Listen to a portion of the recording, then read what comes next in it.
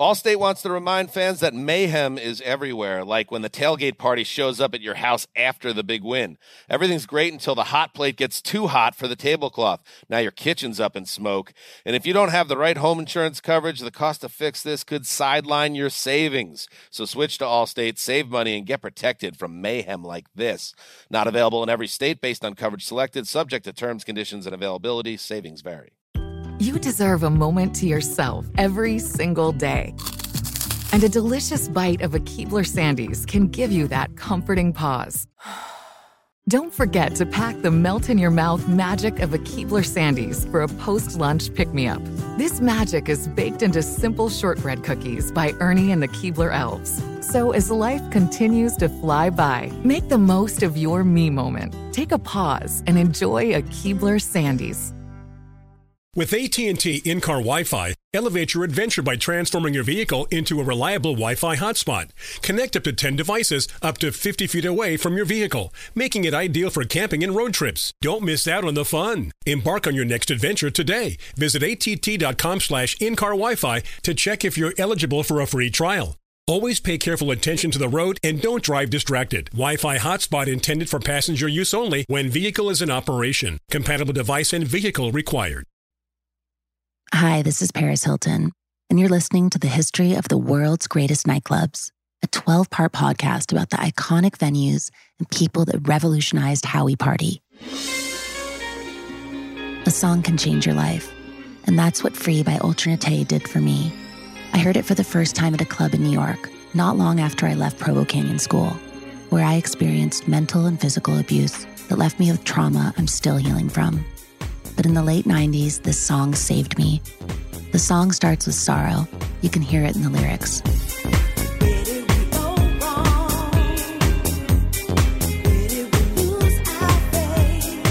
The despair in the song and the despair I was feeling was undeniable. But like the journey I was about to go on, the song evolved, transforming into something uplifting, something beautiful.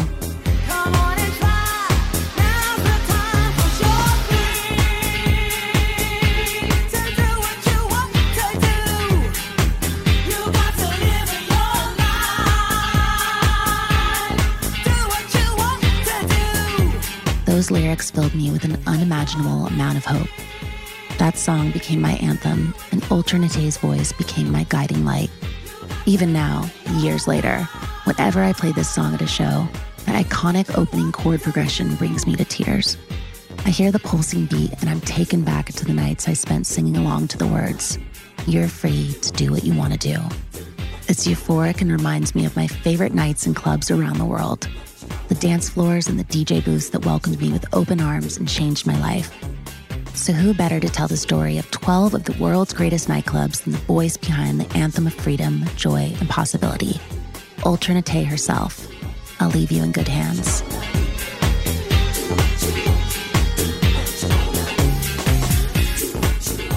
What Paris felt all those years ago, singing to my song was how I felt growing up in Baltimore. Running around the underground dance scene, it was everything to me. It was how I found my purpose. So I'm inviting you to join me on this nightlife journey as you've never experienced it before. From London Audio, iHeartRadio, and executive producer Paris Hilton, this is the history of the world's greatest nightclubs. Let me open up your world. Some of the world's most legendary nightclubs were known for the unique communities they welcomed, others for the cultural movements they started, and some for the musicians and DJs they introduced to the world. The best nightclubs champion new music, transform lives, and provide an escape from life's pressures. One more thing. This is the history of some of the world's greatest nightclubs, not a ranking of every club in the world, but an exploration of the spaces, people, and club nights that made a lasting impact on nightlife and music today. I'm your host, Ultranate. I'm a singer, songwriter, and musician, and I found my purpose in club culture. This is episode 1, The Music Institute in Detroit, Michigan.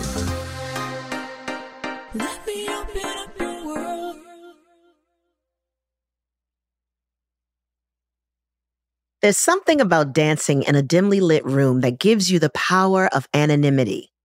When you're moving in time to the music as a single body in a sea of people, your self-consciousness begins to float away. You realize that everyone is so caught up in the moment that no one's really paying any attention to you. No one is looking into who you are outside of those nightclub walls, and it's liberating. You can leap across the dance floor, sing at the top of your lungs, and wear clothes that you'd feel too shy to wear during the harsh, judging eyes of the daytime. Because during the day, you have to show up as the version of yourself that the world expects you to be. But at night, you can escape. At least that's how Sierra Donovan felt in Detroit in the 1980s. At the time, I was a relatively new federal agent working criminal investigations. Being an African-American woman in law enforcement already came with significant challenges, but even more so in Detroit, because the city's Black community had a long, fraught history of animosity with the police. In 1967, after decades of entrenched segregation, institutional racism, and police brutality, Detroit saw an intense clash between the city's Black residents and the police department. A local club was hosting a welcome home party for 2 Black veterans that had just returned from Vietnam when the police shut the party down and arrested over 80 people. The act of hostility sparked protests that became violent when the police intervened, leading to 43 deaths and more than 7,000 arrests. The riots had left a sense of unease and distrust between Black communities and the cops. And as a Black woman, Sierra could see and feel that tension in both her local community and at her job. I had started working for the Bureau of Alcohol, Tobacco, and Firearms and Explosives in 1984. The city was still trying to heal and recover from the 1967 riots. But by the 80s, Detroit had to deal with a new existential crisis. It was the Reagan era, and deindustrialization had left a lasting dent on the city's economy. Detroit was really struggling. Manufacturing factories had abandoned American cities like Detroit for cheaper labor elsewhere. The neighborhoods they had once brought to life became desolate industrial wastelands, and the communities that had relied on those jobs struggled with high levels of crime and unemployment. There was a lot of violence. There was a lot of illegal drug trafficking. It really affected the community. Our younger people seemed to be lost and in the street. There was this epidemic of drugs, heroin, cocaine, and crack cocaine. And it was a pretty sad state at that time. But despite all the challenges and obstacles in its way, Detroit was resilient. The city had always been a force to reckon with. It was the home of Motown, after all, ushering in a legendary era of Black music. In the midst of the civil rights movement, Detroit was no stranger to adversity, and like in so many of the cities we'll spend nights in during this series, in Detroit, creativity was often born out of the desire to find hope in the darkness. But back to Sierra. Sierra had a pretty intense day job, so when she got home after a long day of dealing with that heaviness, she really wanted to relax. And luckily, she'd made a home for herself to do exactly that in a historical area of Detroit known as Palmer Park. I lived on a street called Whitmore Plaza. I lived on the first floor. Beautiful, beautiful apartment buildings that were very large. And after long, stressful days at work, it was the place she went home to retreat and rest. I went to bed early and I had to get up early. But then she got some new neighbors. 2 young men moved into the basement apartment below her. Her routine of going to bed early and waking up early was interrupted by their late-night jams. As soon as I would get in bed, and I'd fall asleep real good, 12 o'clock, 1 o'clock, 2 o'clock, a.m., you'd hear this loud music. It was very disruptive. Sierra couldn't make out the words or the melody, but she could hear the muffled pounding bass and loud electronic music. At first, she tried to ignore the sounds floating up from below her. But it went on every night for days and then weeks. And I just said, enough is enough. So finally, I made it downstairs. I got my pajamas on, bathrobe, and those pink curlers in my hair. And I had to bang on the door. That's how loud the music was. I'm banging on the door. So finally, the two young men come to the door, open it up. Those two young men were Alton Miller and Shay Damier. But back then, those names didn't mean anything to Ciara. They were just the names of the men making way too much noise while she was trying to fall asleep. I had to plead with them almost every night to turn the music down because I had to go to work. I never told them what I did for a living. And then it just basically became very confrontational, and I was irate, and they really acted like they just didn't care. They didn't care who I was. They didn't care what I had to say, and they basically ignored me. It was a cycle. Ciara would try to go to sleep. Alton and Shay would start playing loud music, and then Ciara would bang on the door asking them to turn the music down. So that went on for a couple of weeks, and then finally, I had it. At this point, I'm ready to call the police and take some action, right? But eventually, Shay and Alton relented and explained why they were playing music every night. They said, well, we're opening up a club. You're going to love it, blah, blah, blah, blah, blah. That's all you need to say to me is club. Something that you need to know about Ciara is that while she was a federal agent, Ciara also really loved to party. I feel like I was born in a bar, in a club. I feel that way in my soul. When I walk into a club and I see people having a good time, I feel we're just doing what is innate within us. For her and many of us, going to the club was a spiritual experience. I believe humans are social creatures, and music brings people together from all walks of life. It's love, it's togetherness, unity, us loving and accepting each other. So as she stood outside their apartment, Ciara was all ears. A new club? Instantly, she was sold. And then they said, we're going to give you a membership. And the membership to the club came with a personalized card, a cream-colored rectangle with the club's name printed in green at the top and Ciara's name handwritten below. It would get her into the club for free. So one night, Ciara went to downtown Detroit and walked until she reached 1315 Broadway. She walked into the 4-story shoe store that had been renovated and turned into a club with an incredible sound system. This was the Music Institute.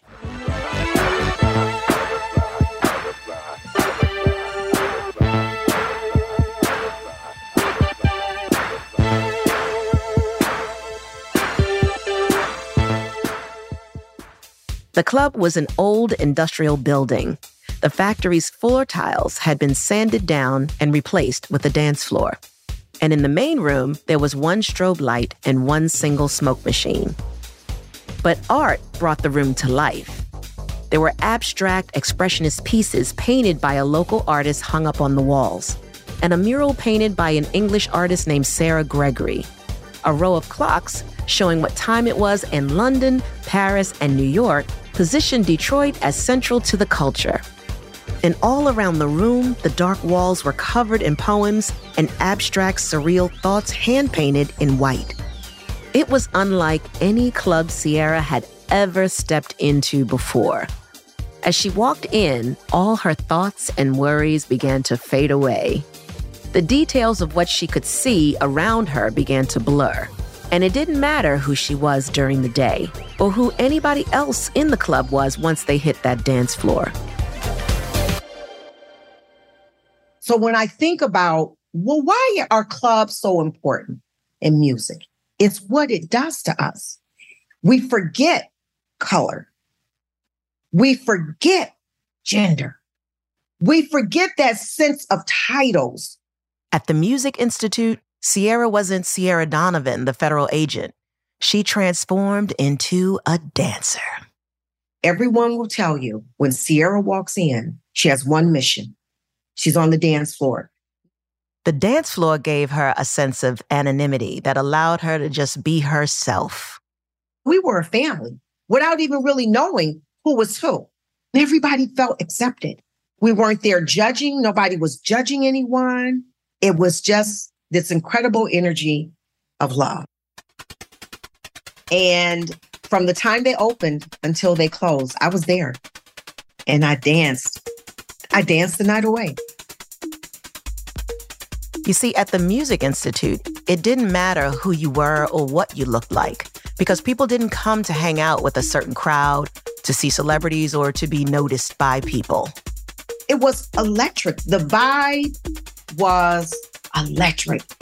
It was the music that brought people into the club, because a whole new genre was being created right there in Detroit. A new genre that you might now know and love by the name of techno. But at the time, Ciara couldn't describe it. She just knew how it made her feel. It was like fire. Your body being on fire on the dance floor. A fire that could not be contained. You didn't want nobody to put the energy of your fire out.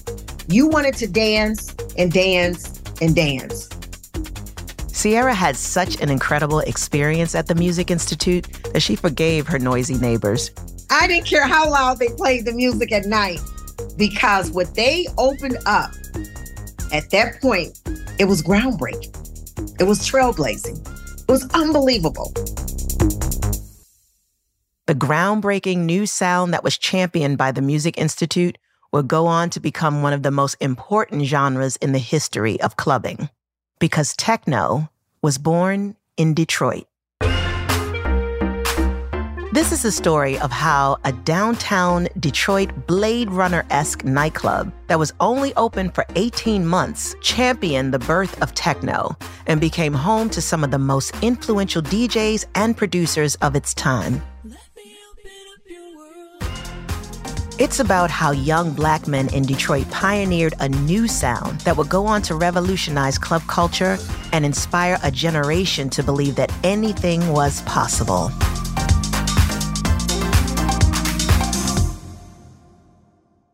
Tired of spills and stains on your sofa? Wash away your worries with Anabay. Anabay, the only sofa that's machine washable inside and out, where designer quality meets budget-friendly prices. That's right, sofas from only $639. Anabay brings you a no-risk experience with pet-friendly, stain-resistant, and changeable slipcovers made with performance fabric, cloud-like comfort with high-resilience foam, and hypoallergenic featherless down that needs no fluffing. Their steel frame ensures longevity, and you can rearrange the modular pieces anytime. And here's the cherry on top, up to 60% off site-wide.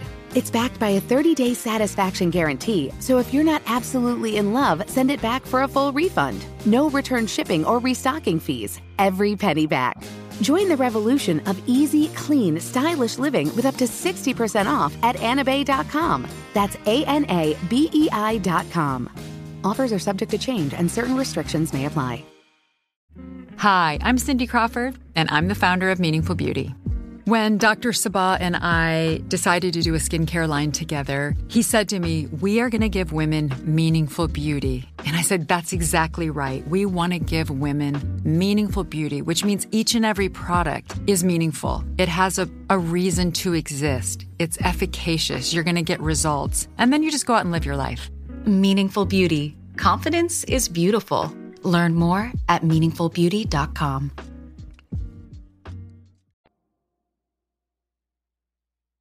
Christian Hill is a documentary filmmaker from Detroit.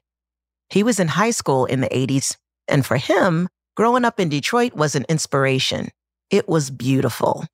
I grew up at a time where, Detroit was considered a Black city. So everybody I knew, from the mayor to the butcher, baker, and the candlestick maker, they all looked like me, And so I always had examples of what Black excellence looked like. I always had examples of what life and things could be if you put your mind to it. People in Detroit grew up together and formed deep bonds with their neighbors and friends by going to and throwing parties. I grew up with my aunts living next door. That's Alton Miller. Remember him? One of the guys that kept Sierra up at night playing music in his apartment, and yes, one of the founders of the Music Institute.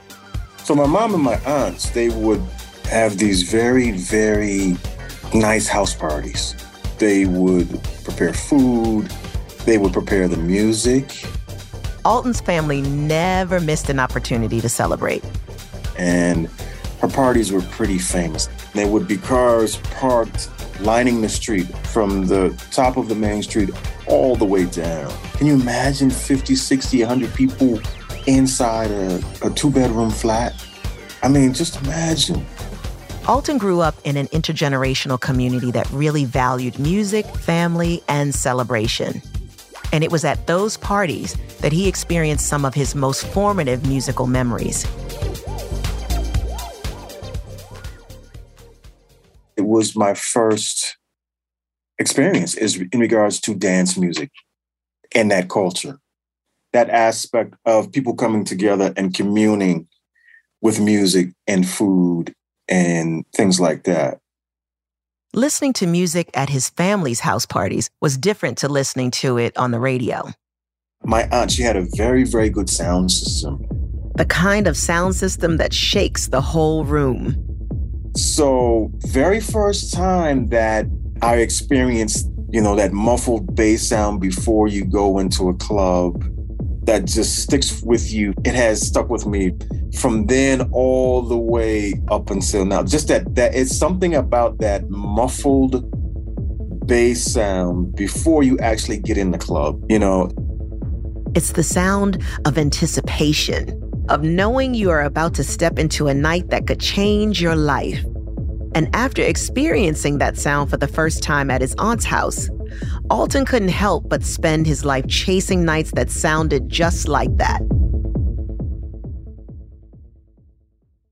When he was a teenager, Alton and his friends started going out to clubs in Detroit, but they were looking to experience more than what their hometown had to offer. Upon graduation, between, let's say, 84 and 85, 86, we did a lot of traveling. And when I say we, I mean the guys that I eventually opened up the Music Institute with, George Baker, Shade Amir. When we started traveling in the mid-'80s to Chicago, to Frankie Knuckles' private parties, the Paradise Garage in New York was underground, the Music Box was underground.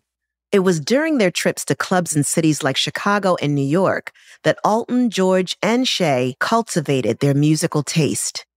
We were just club kids, going into clubs 2, 3 o'clock in the morning, coming out the next day, just dancing. So that was just amazingly beautiful. Alton, George, and Shay spent those formative years partying across the country. They learned about emerging styles of music. They kept up with new fashion trends and saw how much more vibrant and spectacular their nights could be. They found themselves on the dance floors of some of the legendary clubs we'll explore later on in this series, listening to new music at Paradise Garage in New York and dancing until the morning at Warehouse and the Music Box in Chicago. But when the sun came up and they went back to Detroit, they realized that they just couldn't find a club that compared to what they'd seen during their nights partying in other cities across the country. So they went back home to Detroit, determined to start their own club. They had a vision to have an incredible club, incredible music, incredible sound, and bringing people together from all walks of life. Because that's what they saw in Chicago, in New York. Was just an ode, a nod to what we had experienced in that search for the ultimate dance and the ultimate sound system and the ultimate party. We started doing private parties, private loft parties. Then, after months of searching for a venue, they decided to lease a place in downtown Detroit. But back then, nothing was happening downtown. We're talking Detroit in the mid-'80s. Doom and gloom, high unemployment, At 5 o'clock in the afternoon, after work day, downtown Detroit was just like an abandoned city. Just nothing. It was filled with boarded up stores and abandoned buildings, but Alton and his friends saw potential in one of the buildings they toured. 1315 Broadway. It was an old, abandoned 4-story shoe store. It didn't look like much. I mean, when we opened the door, there was still shoes there from the 30s and the 40s and the 50s, like in the basement. But underneath the shoes and boarded up windows was a building that would become a sanctuary for Detroit's musicians. My name is Alan Oldham. I am originally from Detroit, Michigan. Alan was a radio DJ in the 80s when the Music Institute first opened up. I was doing a radio show at the time, and it was on WDET-FM in Detroit. For most of my run, I was on from midnight to 3 a.m. on Friday nights. So what I would do, basically, I would get off from my radio show, and I'd drive up 2nd Avenue in Detroit and drive straight to the club. And around 3 a.m. is when it was really beginning to pop. The second floor was the heart of the Music Institute. It's where the DJ booth lived. From up there, the DJs could see the whole dance floor. Up there, they were like kings, performing alchemy with each new track they played, spinning gold on the decks. The DJs used to kind of hold court. But they weren't untouchable. In fact, if you tried, you could get close enough to the booth to watch their every move. For me, it's a marriage between the DJ and the patron. So it's being up close and personal with them because for me, it's so magical. I like to see the DJ because I like to see his technique, his style, his skill set. For Sierra, it was all about exchanging energy with the DJ. DJs will tell you when no one is dancing, they feel that they are not moving the needle. You can always find me right at the DJ booth dancing up close and personal because every time they move that needle, I feel it. I feel their pulse on the needle. I feel what they're doing. And my own energy connects with them and I'm letting them know, hey, I feel you, I see you because I'm dancing. Alan spent all of his time at the Music Institute on the dance floor too. I was a dancer on the dance floor. And everybody was. And what people wore to the Music Institute reflected that. The style was what we in Detroit call dress to sweat. Because people came to the Music Institute to dance. Everybody was dancers. It wasn't no kind of wallflowers, you know. We didn't really have conversation. At the Music Institute, you stayed on the dance floor and it was packed. And that was our mission. And Sierra took her mission very seriously. For me, it was being on that dance floor and sweating my hair out from the time I got there until the time I left.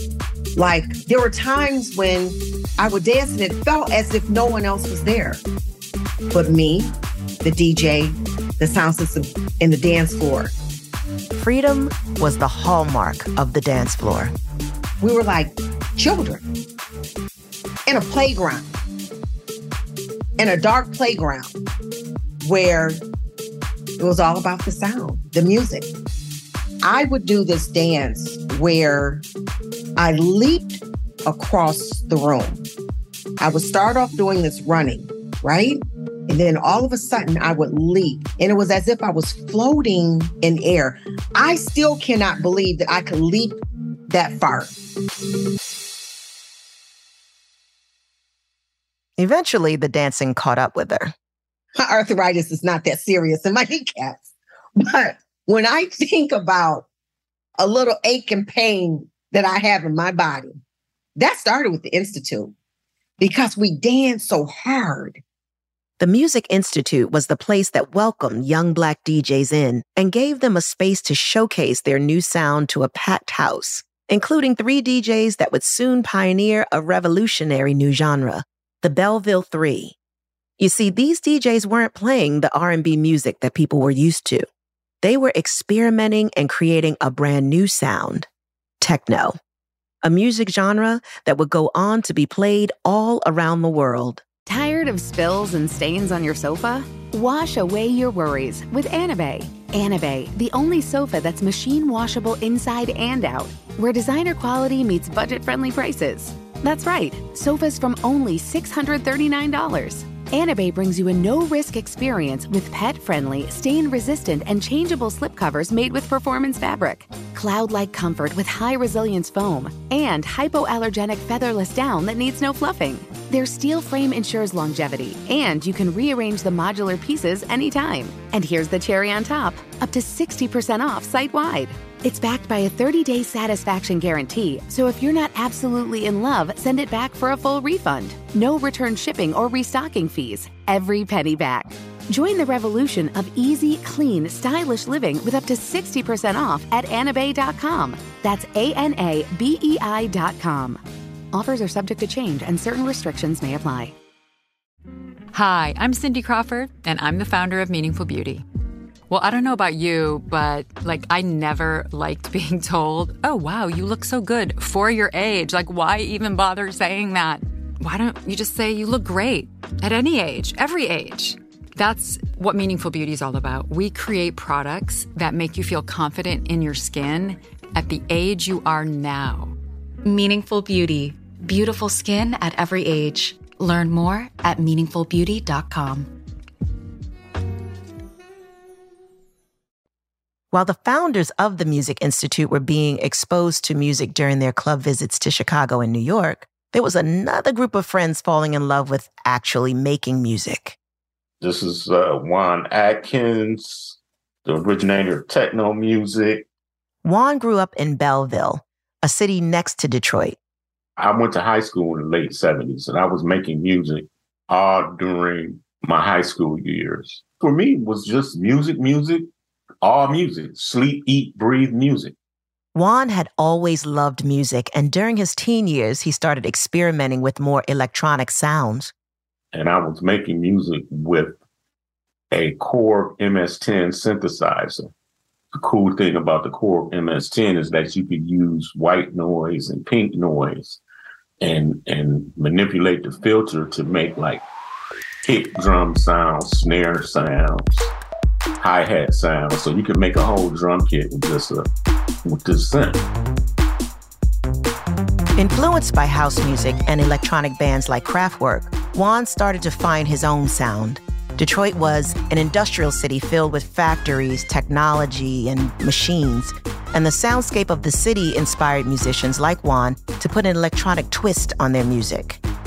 So these sounds didn't sound like the normal instruments that we were accustomed to. It took the assembly line, machinery, and made music out of it. Revolutionizing the sound of dance with new technology. Techno harkened back to the city's industrial past and tapped into a futuristic vision for what it would become.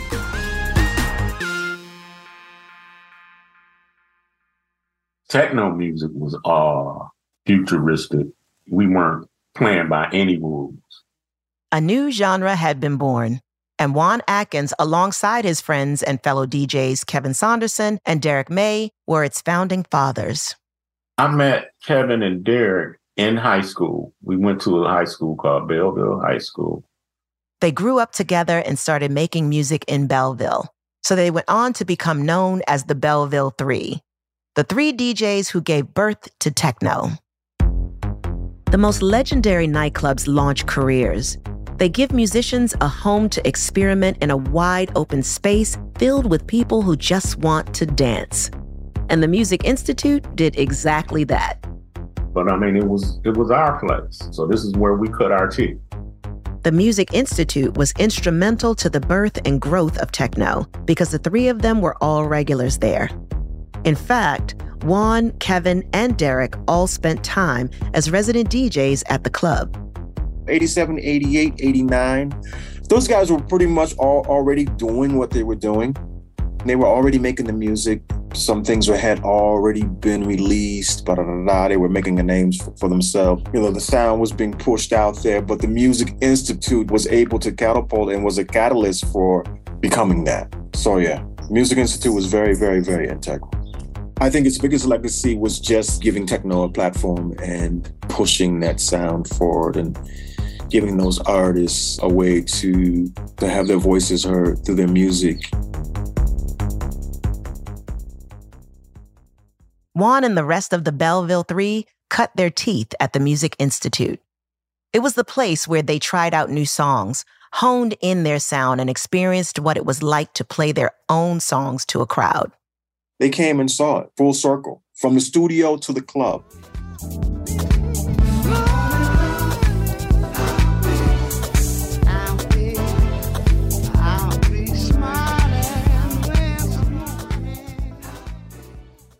As they stood behind the DJ booth, they watched people dance to the music they'd spent years making, and knowing that with the right song, they could get the whole room moving. Here's Ciara again.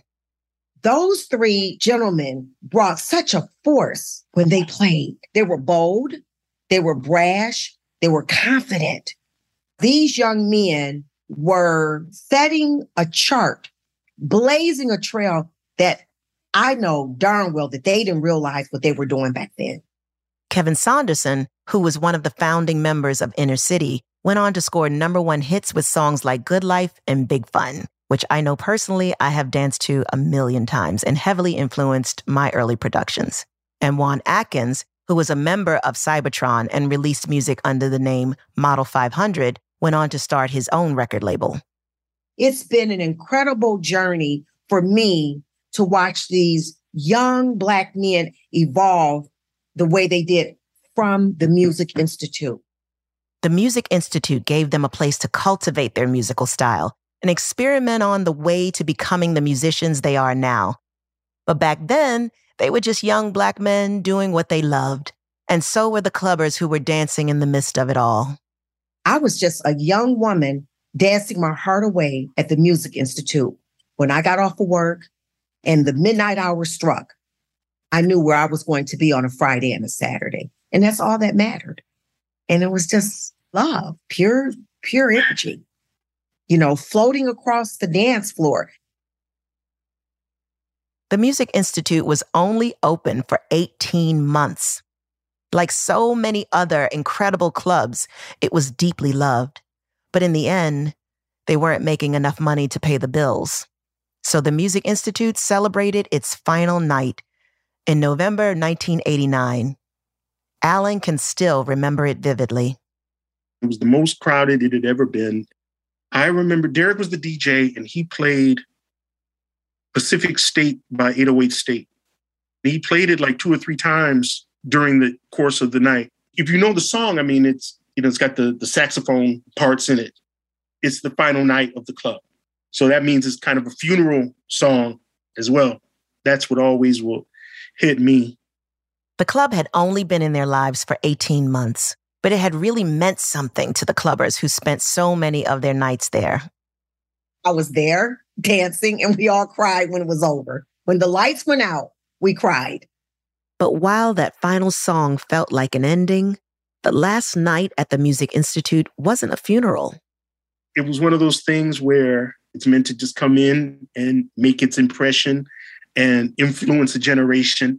Without Detroit dance music, I don't see dance music as being complete. Techno gives us the completion of what America brought to the dance floor. Techno was born in Detroit, but there weren't enough people telling that story. Christian vowed to keep it alive, so he directed a documentary feature about the birth of techno called God Said Give 'Em Drum Machines. So just over the years, I had enough ammo to where by the time I empowered myself to put a camera in my hand, that this would be one of the first stories that I would be able to tell.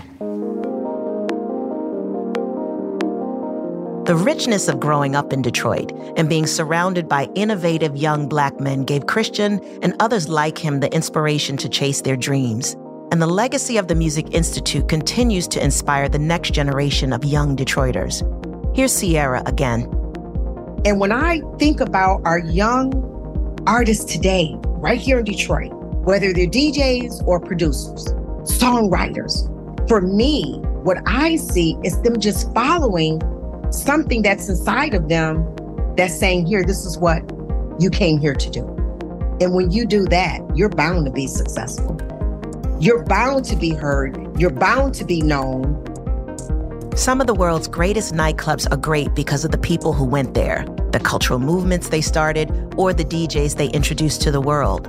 By becoming a home for 3 of the pioneering DJs that created techno, the Music Institute's musical legacy carries incredible weight. But what made the Music Institute great was that it inspired a generation of young Black people to believe that they could achieve beyond what they could see.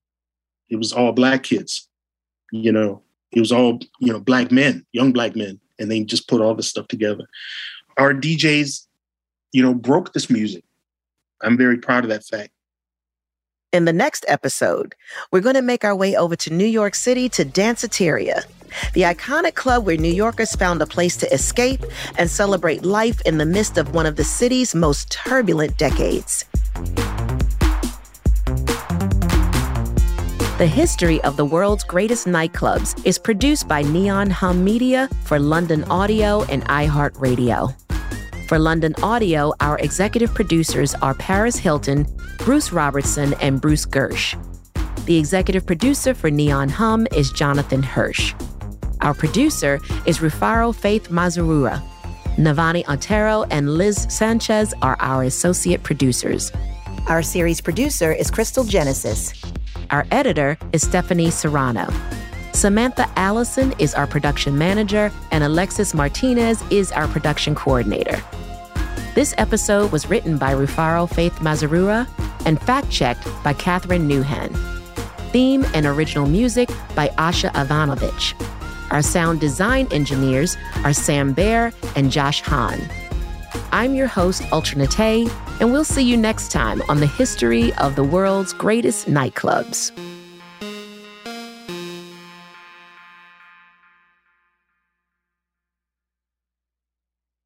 Allstate wants to remind fans that mayhem is everywhere, like when the tailgate party shows up at your house after the big win. Everything's great until the hot plate gets too hot for the tablecloth. Now your kitchen's up in smoke. And if you don't have the right home insurance coverage, the cost to fix this could sideline your savings. So switch to Allstate, save money, and get protected from mayhem like this. Not available in every state based on coverage selected, subject to terms, conditions, and availability. Savings vary. You deserve to treat yourself, so turn your tax refund into a U-Fund and give yourself a Straight Talk Wireless Extended Silver Unlimited plan and get a new Samsung Galaxy A14 on them. You can get a great everyday value on wireless with Straight Talk's Unlimited plan starting at $25 a line per month for 4 lines. You'll save so much you'll be enjoying that refund all year long. It's the refund that keeps on refunding. Find Straight Talk at straighttalk.com or at your local Walmart store.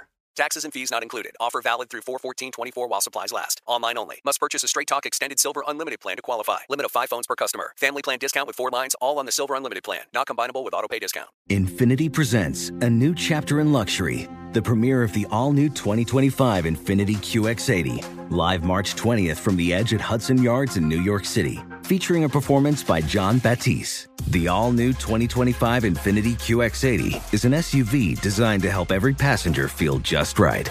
Be the first to see it March 20th at 7 p.m. Eastern, only on iHeartRadio's YouTube channel. Save the date at new-QX80.com. Don't miss it. 2025 QX80 coming this summer.